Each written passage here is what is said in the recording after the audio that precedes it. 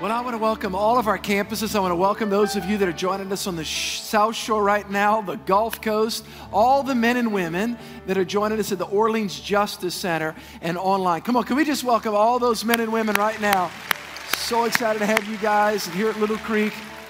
We are finishing up our 6-week series today on 1 Thessalonians. Again, if you've not been here, every year I do a book of the Bible in the beginning of the school year. I think when our kids go back to school, adults should go back to school as well. I also do a book of the Bible in the spring, so try to do twice a year on the weekend. And if you've not been here as well, the last 2 weeks, I taught a lot about the end times, and I had graphs and charts and felt like a TV preacher. I wanted to have a pointer, but I couldn't find one. And so I want to encourage you, if you weren't here, you can go online. Matter of fact, you can go online and you can download that information. Of course, we do give away our free CDs at all of our campuses as well. I think it would be helpful for you, all right? Today I want to finish up our series on 1 Thessalonians and a message I've entitled Spiritual Relationships. Spiritual relationships. In this chapter, Paul is closing out his first letter to the church at Thessalonica. Remember, Paul is a spiritual father. When did he plant this church? He planted this church a year and a half before this writing. At this time of the writing, he was in Corinth. He actually wrote this letter, gave it to Timothy, who was a son in the faith, to bring back to the church at Thessalonica. We read about the planting of this church in Acts chapter 17. Paul was only there for 3 weeks. Thessalonica would be in modern-day Greece today. He was there for 3 weeks. People got saved, born again. He discipled them, laid foundations. And he heard about their progress in the faith. He was a proud papa. He was excited about what was going on in their life spiritually. And he hears from Timothy, and he writes this letter to send back to them to encourage them, to build them up, to admonish them. And I want to begin by asking this. I want to begin by asking a question. What would you tell somebody if you had 60 seconds to tell them the most valuable information you could? What would you say to them? I want you to think about that. Maybe it was a son or a daughter going to college, and you were going to talk to them for, I don't know, for 3 or 4 months, or maybe it was somebody that was going into the military and they were going to some part of the world that wasn't close by, and you weren't sure when you were going to talk to them again. What would you tell them for 60 seconds? I mean, if somebody had a stopwatch that, all right, ready, go, what would you say to them? It's interesting, if you look here in 1 Thessalonians, and if you actually take a stopwatch from verse 12 all the way down to the end, it's approximately, give or take a couple seconds, it takes about 60 seconds to read these last maybe 16, 17, 18 verses that Paul writes right here.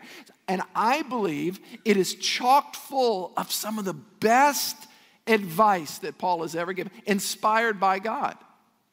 We believe the Scripture is inspired by God. It's not human thoughts and human opinions, but it is insight that Paul gives inspired by God to equip the church in the last few moments of this letter.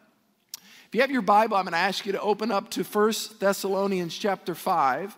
And I want us to think about it. I want us to go through. We're gonna have our stopwatch in the sense, and we're gonna turn over the minute glass, and we're gonna look at what are the quote 4 attitudes that I believe Paul outlines for an unshaken life. By the way, if you haven't been here, the whole series was called Unshaken. Everybody say Unshaken. Unshaken. And the premise is, just like in Paul's day, it is today, that we go through circumstances. We experience things, man, that come and they buffet us and they challenge our faith. But we can live, listen, not trial-free, but unshaken in our faith.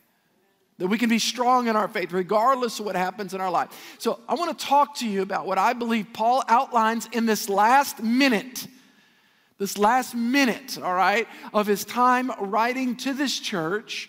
what I would call 4 attitudes of an unshaken life. And it's interesting how he breaks it out, because it's really 4 relationships that we have with different aspects in life. It's attitudes towards these relationships. Relationship toward God, relationship towards authority, relationship to one another, relationship to circumstances, relationships to our enemies. It's interesting how Paul gives us attitudes that we need to imbibe and embody in our relationships. So 1 Thessalonians chapter 5, verse 12 to 13. Number 1, Paul talks about living peaceably with one another. The first attitude we have to have towards relationships is we have to learn to live, everybody say it, peaceably. Peaceably with one another. Look what Paul says. Again, this is it. 59 seconds, 58 seconds. Here we go. And we urge you, brethren, to recognize those who labor among you and are over you. Now, that's an interesting concept. Who are over you in the Lord and admonish you. In other words, those that are in authority. Paul talks about it. And to esteem them very highly in love for their work's sake. And be at peace among yourselves. So Paul, as he begins the stopwatch, he thinks it's important to remind them. Remember this, Paul was there. Paul was the papa. Paul was the daddy for 3 weeks. And he was the one that birthed this church. And now, as he's now a year and a half removed from that planting, he hears about their growth and their development and their progress. And he emphasizes them together. Hey guys, hey, listen, this is important, all right? These are the last few things I'm going to say to you. Here it is. Remember, honor those and esteem those that are among you in authority. Isn't that interesting? It's really interesting today in our culture that authority is perceived as very suspect oftentimes. Whether it's in the home, whether it's politically speaking, whether it's in a church, a business. It's almost like in our culture today, you get extra credit for being critical of authority. There's a suspicion. There's a suspicion towards it. Similar to in Paul's day, there was a suspicion towards, okay, wait, Paul, we know that you were the leader. We know that you were this great leader, but all these people around us, and after all, by the way, we see some faults and some weaknesses in them. Isn't it interesting how we can dismantle somebody in authority based upon something that we actually have in our own lives as well? Are you with me? Well, I'm not going to listen to my dad because he's this, or I'm not going to listen to this person, or man, and after all, I'm smarter than them. Since when does, quote, our IQ determine whether or not we submit to authority? Boy, you're preaching good this morning, Pastor. One of the greatest moments of spiritual and emotional maturity in our lives is when we submit to somebody based upon their position and not necessarily based upon their IQ, or not necessarily based upon, well, they're smarter or they're not smarter, but we recognize that in God's sovereignty, God sets authorities in our lives. And Paul said this, he says, I want you, listen, not just to recognize, but I want you to esteem them highly. Wow. There is anything but that in our culture today. Again, you get extra credit. Everybody's got social media. Everybody's got an opinion about political leaders. Everybody's got an opinion about a business leader. Everybody's got an opinion about a pastor. And everybody's got an opinion about a mom or a dad or a coach or a teacher. I mean, we are so quick to give our opinion and to dismantle them. And Paul says, time out. Be careful. Be careful, because you're sowing that. You're going to reap it. Be careful. You look at a culture, you look at countries when nobody's in charge. Look at Afghanistan. Nobody knows who's in charge over there. You look at Iraq, nobody knows. Nobody quite knows. You look at a church, nobody knows. Wait, so who's in charge? And what about the home? And what about parents? Oh, no, the kids run it. Hey, time out. God instituted authority. Now, let's bring up the next question. Pastor, what about when there's bad authorities? Of course there's bad political leaders. Of course there's rotten pastors. Of course there's terrible parents. Of course all that. But God still institutes authority. And he says, esteem them highly. Wow. There's something in our hearts that God is checking. God is checking. I'll never forget when I was 30, I went to my pastor in Metairie, and I told my pastor, I said, Pastor, I was a youth evangelist, and I felt like God was stirring in my heart to pastor a church. I went to my pastor, And I said, I didn't just send myself. I said, Pastor, I'm just going to pray. I'm just going to submit this to you, whatever you feel. And so he told me about 3 months later, he says, I really feel like you should go to the North Shore. I said, oh, gosh, I just don't know about that. He goes, no, there was a church that I had started, and it folded, and two of these guys, these main guys had come, and they said that, they were looking for a young pastor and I said, man, I'm just not really sure about that. And about five times, he said, Steve, I really feel you need to pray about this. I really feel like this is God. I said, all right. So I came over here, and there was a group of people, 19 people. Church of the King, by the way, was never my idea. It was never my idea. It was God's idea, and it was my pastor that sent me over here. This wasn't, I have a dream. It was, I was sent. And so I showed up, and my pastor, at the time, Frank Bailey, and Pastor Jacob Aranza, who's my pastor now, these two men laid hands on me, and they set me in as the pastor, and we started the church. I was 30 years old. Matter of fact, the first year I'd get up there, I never forgot. So, this really wasn't my idea. This wasn't my plan. I'm just kind of here, and God sent me here. My pastor sent me here. My wife finally told me after service, she goes, you're discouraging people. At some point, you need to let them know that you're into this. I said, I am. I'm just saying, But I'm going to tell you one thing that I have a tremendous confidence, and I say this humbly and respectfully. I know that I was under authority, and I was sent here by God, and God used men to set me in as a pastor. This isn't my idea, and that gives you a strength in life. When you honor and esteem those in authority, it brings a confidence in your soul.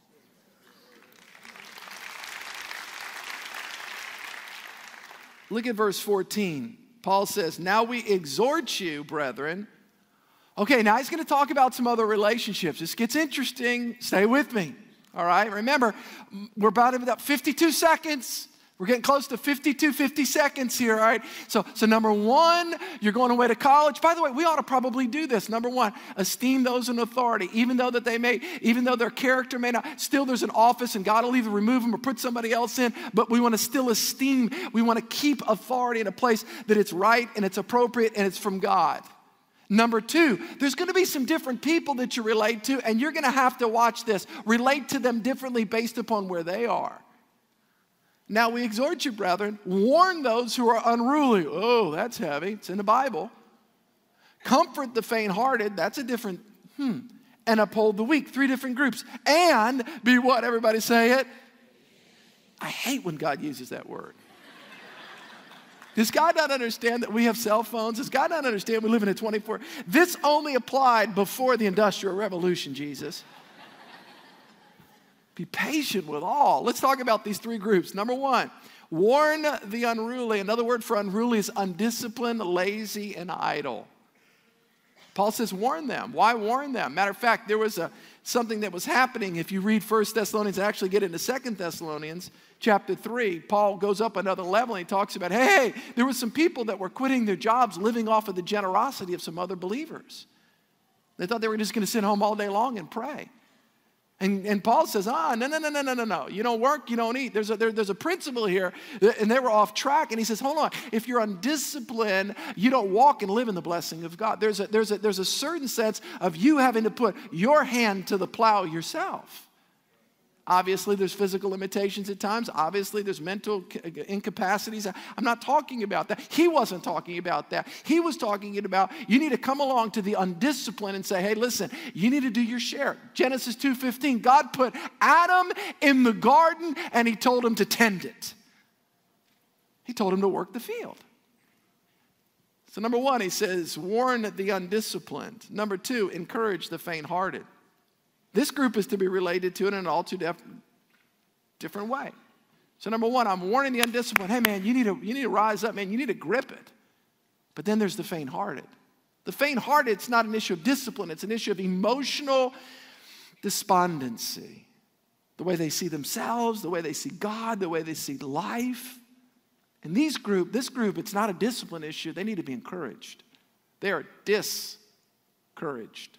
They need to be encouraged. They need to be lifted up. I never forget a number of years ago, I remember seeing Blindside. How many of y'all saw the movie Blindside? Y'all remember seeing that? Do you remember the lady in there? Of course, it's Sandra Bullock is the actual lady. That's her name. But the movie name was, I think, Leanne Toohey. And she had Michael Orr, who was a huge man. But he lacked confidence. He lacked confidence tremendously, and he was just playing under his potential. He was a football player, and he had been bounced around in homes and stuff, and in essence, she became a mom to him. That's who she was, and at practice, he was getting banged around, and she went out there, and she grabbed his face mask. Do y'all remember that scene? And she told her, and she said, you listen to me. You protect that quarterback, just like you protect your family. And she spoke. She encouraged him. She spoke destiny and potential, and all of a sudden, he came alive. It's like he became a different person. It's amazing what encouragement can do. It encourages you. It gives you courage. There's a power on the inside. Of course, that's a true story, by the way. And then he goes on to Ole Miss, and then he goes on to the Baltimore Ravens, I think, and he becomes an all-pro. It's a true story. But what happened? It took somebody to, everybody say, in what? Courage. When you encourage, you put courage in somebody's heart. And we need to put courage in people's heart. When they're discouraged, when they're down on themselves, they're down on their future, they're down on life, they're a believer. We ought to be lifters. That's who we ought to be as Christians. We ought to come along, and you can do it with God, and God before you, who can be against you? Number 3, the third category of people is that we got to strengthen the weak. We've got to strengthen the weak. Now, the weak, there's a practical dimension. So we're going to warn the unruly, tighten up. We're going to encourage the discouraged. But we've also got to strengthen the weak. What does that mean? We've got to practically help them, whether it's physically, financially. There's something that we practically have to do. Those that are weak, those that are not making it. It's not necessarily emotional despondency. They don't have a skill. There's something that they're lacking in life. Albeit financially or physically. I want to say this. I think this beautifully plays out at Church of the King, and those of you that have unselfishly taught, whether it's Crown Financial or we now have Financial Peace. We're in the top 10 in America of amount of people that have gone through Crown Financial. We're now doing Financial Peace. We still have Crown, but we've had close to 7,000 adults. But let me tell you, go through the curriculum, but let me tell you why. Because those of you that have said, you know what, I'm going to strengthen the weak, those that need to understand how to budget, those that need to understand how to do money God's way and get on track God's way according to God's principles and God's way. But I want to thank those of you, the hundreds and hundreds of small group leaders that have practically strengthened those that were weak in their understanding of how to manage finances God's way. Can we give it up for all the small group leaders? Come on. All those Crown leaders. I mean it. That's what you guys have done. You have strengthened the weak. And we've seen the fruit of it in the lives of thousands of people in our church. Verse 15, look at this. Again, I probably got 45 seconds, maybe 42 seconds. These are practical encouragements, man. This is something that we need to put, these are some tools that we need to put in our toolbox. These are some things that we need to take with us wherever we go. Look what it says here, verse 15. See that no one renders evil for evil to anyone, but always pursue what is good, both for yourselves and for all. See that no one renders evil for evil. Notice, in the first century, the Spirit-filled church had injustices that were happening, hurt feelings. And Paul's instruction was twofold. Number one, he said, do not render evil for evil. In other words, when somebody hurts you, don't try to get even. Boy, isn't that tough? I hate when God puts these scriptures in there. I mean, patience, don't render evil for evil. God, how many times have you been hurt? And boy, you get clipped, something happens, and somebody mismanaged you, somebody did something to you, and that thing starts boiling. Come on, you know what I'm talking about. Thing starts boiling up on the inside of you. It's like, I know I'm a Christian, but I'm going to get them. Paul says, don't do that. Don't render evil for evil. Don't do that. As a matter of fact, he said it's not, I know this is double negative for all the English teachers, it's not good enough not just to render evil for evil, but you also have to pursue what is good. So it's not just making the right choice not to react, but it's also pursue what is good. So in other words, somebody that wrongs you, it's not just to not, double negative, not do a wrong, but also, why don't you sow a right? Boy, that's another level. Pastor, how do you deal with this? I'm growing. That's good, huh? I'm growing. Remember, I'm the one that coined the line. I don't care what any other preacher says. I'm the one that said it first. I'm not where I want to be. Come on. But I'm not where I what? Now, if anybody writes a book on that, I'm telling you, that was from me. Why is that? Because I know that I'm in process. I'm in process. I'm not where I want to be, but I'm not where I used to be. People have disappointed me before. People have let me down. People have said things. Look, I'm a pastor. I get it. I'm a human being. I'm also married. I have children. People say things. I hear comments. When people say stuff about me. I get that. I get back when people, pastor, And so, sometimes, people come in our church. People go. Thank God more are coming than going. That's a good thing. But I get it. I hear things, And so remember, I'm a human being. I'm not like, I am Klingon. I talk Bible scripture. So I hear when people say stuff about, I do, Pastor, the messages aren't deep enough, or they're too deep, or it's too charismatic, or not charismatic enough. Why is he dressing down? Next thing he knows, he's going to wear flip-flops. My gosh. He used to wear a suit, and he was so handsome back then. Well, I'm still handsome. God bless your ministry, too. Praise God. I hear all that stuff. I get it. But one of the things that I'm learning to not return, but also to bless. Everybody say bless. Hey, I'm learning a secret, and it's in the Bible. Matthew 5:44, but I say, love your enemies, bless those who curse you, do good to those who hate you. Pray for those who spitefully use you. It is impossible to pray for those that hurt you and for your heart to remain the same. It's impossible. I'm learning that. I pray for them. I bless them. And sometimes you got to just do it by faith. Matter of fact, you always start in faith. I bless them. Oh, I bless them all right. A little fire would help. Lightning. But I bless them in the name of Jesus. I just bless them. God, I bless them. Yeah, how'd I do? But if you just pray blessing, you speak life, you pray God prosper them, God help them, God bless them, God lift them. You keep doing it. I'm telling you, well, here it is. It's like your heart's a well. And what we do is we drop a pail down. Watch this. We drop it a pail, and that pail goes down. And the more that you're blessing them out of your mouth, the more that pail is just pulling up all that junk in your heart. It's just blessing them, and it's like you're pumping it, and it's just getting it out. Everybody say, bless them. Come on, just bless them. Yeah, we got to just bless them. Wait, the stopwatch is rolling. I got to keep moving. Here you go. I don't know how many seconds I got. Paul's at about 30 seconds.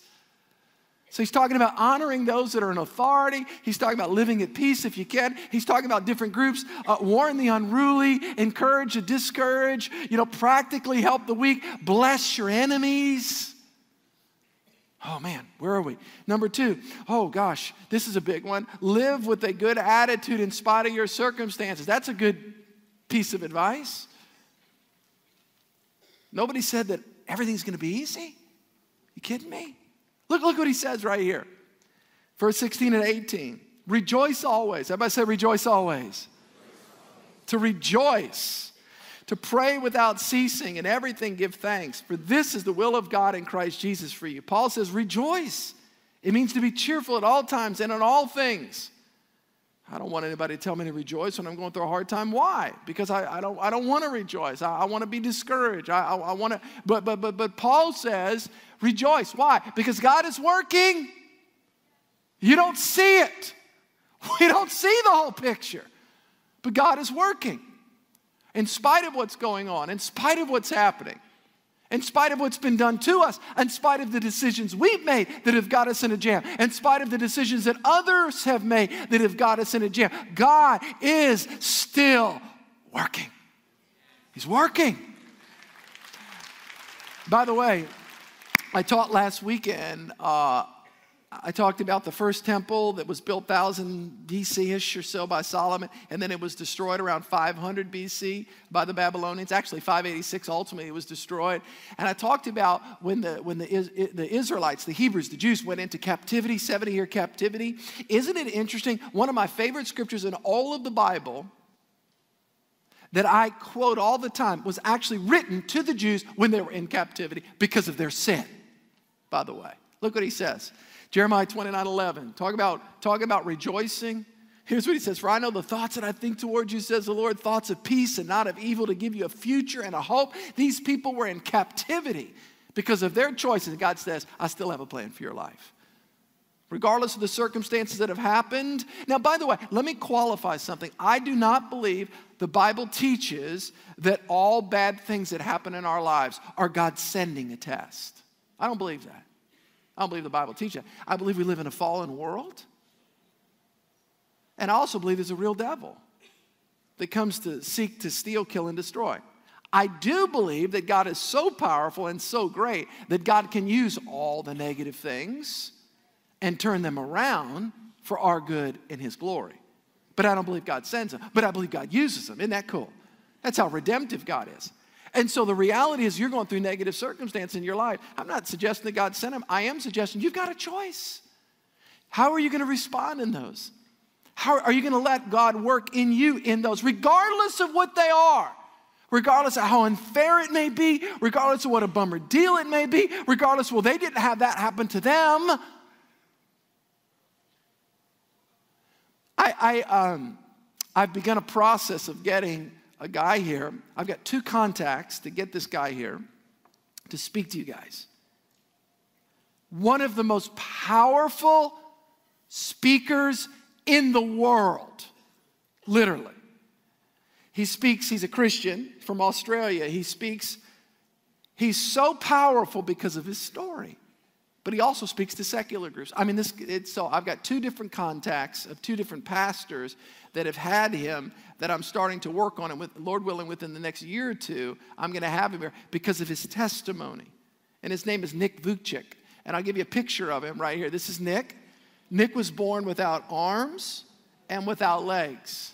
He's married. He has children. Listen to what Nick, you need to Google him. All right, and pull him up and listen to him speak. Listen to what he blows me away. He is somebody that understands rejoice always in spite of your circumstances. Listen to what he said. This is so awesome.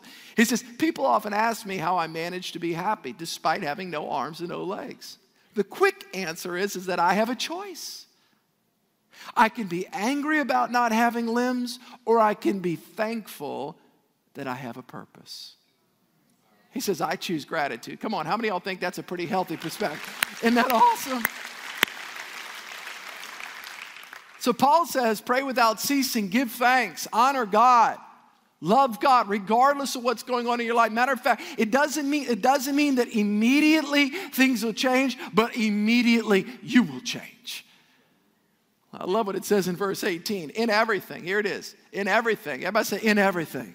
In everything, give thanks. I didn't say for everything. Thank you for that blown tire. Thank you for that. That's silly. But in everything, regardless of that thing, regardless of that going on, regardless, I'm going to honor you. I'm going to thank you that I'm alive. I'm going to thank you that I still have breath. I'm going to thank you that I still have a purpose. I'm going to thank you that I still have energy. That's what Nick did. Could you imagine, Nick? Anybody that could truly feel sorry for themselves, but he sees his purpose. It's interesting, my daughter, she was going back to school. She was on a fall break. And so this summer, she got in a car wreck. She was interning at a church in Charlotte, North Carolina. Actually, the song we sang, the last song, is written by that church, Elevation Church. And she was interning and writing small group lessons. That's what she was doing as an intern. She's between her sophomore and junior year, she gets in this car wreck. Cuts her head open, gets a concussion. It wasn't her fault. She was on the interstate. It was horrible. Had to bring her back. Switched colleges to get her closer. So she's in for a break this last week. And Sunday, my wife and my daughter and my other little daughter from China, she was in the car. My daughter's driving, and she gets hit breaks her arm. This is Sunday. And so she's going to the hospital, and she's laying there, and then I bring her home. She's got this port in her arm, and she's got this to keep her arm. She snapped one of the things. She's got this, so it's this whole deal. And she had an operation on Monday with a play. And why am I saying that? She was kind of tearing up. She goes, Dad, why is this? What is up? And is there, it's the last 11 weeks. What is going on? I said, well, honey, obviously we're going to pray, and we'll make sure to push back anything that's not good. But I will say this, if you linger, don't miss what I'm about to say, please. If you linger too long, lingering, looking at the cup of why, you're going to become a victim real quick. Don't drink from that cup. Watch this. Let's shift and not look at the cup of why, but let's look at the cup of what now? What now? Thank God you're not dead. Thank God this thing will be off. Thank God. Are y'all with me? Listen, I'm not minimizing, mitigating, or depreciating at any level, any of the circumstances that anybody's going through at any of our campuses in here. I'm not at all. But I will say this. Thank God that you're alive. Thank God that you're here. And you still have a purpose. Come on, how many of y'all are grateful for that? You still have a purpose. You still have a purpose. Uh-oh, the stopwatch. I got to keep moving along here. Number 3, I think Paul's got literally about 20 seconds left, and I got to move fast, all right? I got 5 or 6 minutes. Paul's got 20 seconds. Let's see if I can do it. Y'all ready? Number 3, live saturated with the Holy Spirit. That's pretty good advice, isn't it? Pretty good biblical wisdom. Look at verse 19 to 21. Paul says this, do not quench the Spirit. Do not despise prophecies. Test all things. Hold fast what is good. So verse 19 tells us, do not quench the Spirit. What does it mean to quench the Spirit? Here's what it means. The word quench actually means, watch this, to put out. In other words, to disinvite. You ever invite somebody into your home? When you quench them, technically speaking, you are disinviting them. You're telling them to leave. I don't know if you ever had an encounter like that before. So when we invite the Holy Spirit into our lives, the presence of Almighty God. Now, when you become a Christian, the Spirit of God comes to live in your heart. But God manifests His presence, and you feel His tangible Spirit as we welcome His presence into our life on a daily basis. Lord, manifest your presence in my life. So Paul says, whatever you do, watch this, don't push the Spirit out. Don't do that. In other words, when the Holy Spirit taps you on the shoulder and says, you need to apologize to your spouse, don't say, that's the devil. How many of you know the devil's not suggesting that you should apologize to anybody? Are y'all with me? The devil doesn't do that. He's back to the get even scripture. He wants you to get even. So when the Holy Spirit taps you on the shoulder and says to you, the person at work that's next to you, it's going to cost you some energy, go share with them that God loves them. Wow, I don't want to do that. After all, wait, time out. Don't quench the Spirit. The Holy Spirit of God is talking to you. The Spirit of God is moving through your life in His wisdom and His power. He's enveloping you. I love the scripture in Luke chapter 3:16. I indeed baptize you with water. John the Baptist says, but one mightier than I is coming, whose sandal strap I'm not worthy to loose. He will baptize you. That means to be immersed with the Holy Spirit and with fire. In other words, Paul says, listen, very echoing the words of John, to be immersed, to be filled with the Spirit. Don't quench the Spirit. Don't disinvite the Spirit's work in your heart and through your life. And then he says something that's interesting. Here's what he also says. Next verse, he says in verse 20, he says, do not despise prophecies. Well, what does that mean? What is a prophecy? A prophecy is a Holy Spirit-inspired word of encouragement that God will use a human being to be able to deliver to you. It's a word. It's a word of encouragement. It's a word to lift or to give perspective. So it's the agency of the delivery system. The delivery system is a human being.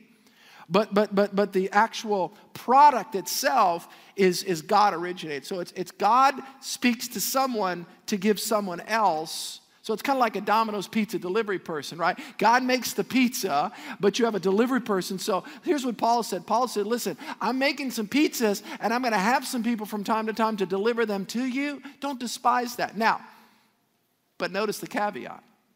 But then he says, test all things. So what does that mean?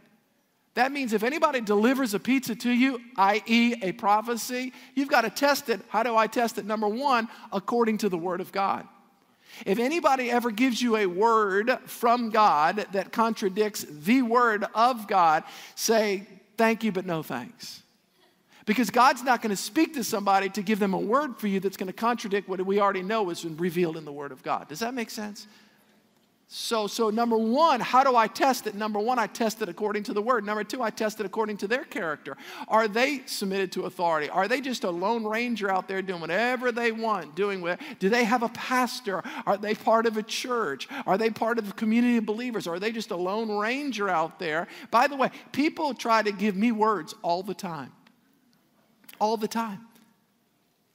Who do I listen to? I listen to my pastors. I listen to people I know their character. I know that they're holy. I know that they have a word from God. I trust them. Does that make sense? You don't just listen to anybody, just along, hey, I got a word for it. Well, really? Do I know them? Is there a track record? I'm testing. Everybody say testing. I'm testing according to the Word, according to their character, according to their track record, according to who walks with them. Does anybody know them?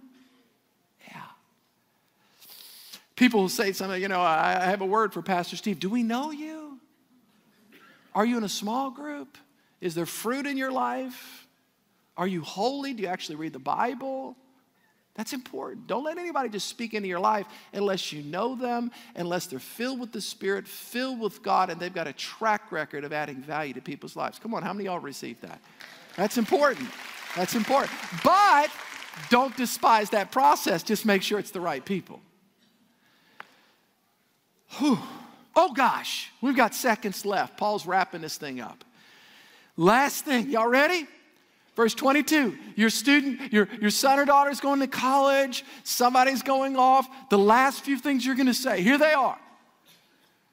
Verse 22 to 24. Abstain from every form of evil. Wow. Now may the God of peace himself sanctify, that means to set apart, set you apart completely, and may your whole spirit, everybody say spirit. What's this next word? Soul. And what's that next word? Body. What you do with your body is a big deal to God. What you do in your mind, will, and emotions. What you do with your inner life and inner world, your spirit's good. And be preserved blameless at the coming of the Lord Jesus Christ. Now, he who calls you is faithful, who will also do it. So let's go back and I'll close. Number one, he says, abstain from every form of evil. How do we abstain from evil? Just because we just try hard? I'm going to not look at bad things. I'm going to... Christianity is not about your willpower. Sure, you have a choice, but it's your choice empowered by the Spirit of God that is working in you, sanctifying you, giving you the power to say no to sin and yes to God. To say no to idolatry and yes to God worship. To say no to harmful things and yes to good things. So it's your choice empowered by the Spirit that gives you the grace and the enablement to actually do the right thing. I've seen people try to fight addictions on their own, and it's admirable, it's good, but it's a whole lot easier to fight addictions when you got God's help. When you've got God's help, I'm telling you. So we make a choice. Everybody say a choice. I've got to make the choice. I've had other people say before, if God wants me to be free of this, he'll free me. No, it's co-laboring with God. You make the choice, but God empowers your choice to walk away. And as you walk away, God empowers you even more to make right choices. So it's your choice empowered by God's Spirit as he sanctifies you. And he who is faithful will do it. I told you this a couple weeks ago. There were some things in my life when I became a believer 6 months into it that I just needed broken off of my life. And I got prayer, and I had people helping me, and I had people praying for me. I had to make the choice to walk away, but I didn't have the power in my own strength. But when God enabled me by the power of the Holy Spirit, his power enabled my choice to walk away, and I was able to flee it. Pastor, are you still free of that? Hey, I got to continue to make good choices. And I got to continue to be empowered by the Holy Spirit. Are y'all with me? How many of y'all are grateful for the power of God? Come on, are y'all grateful? I want you guys to stand.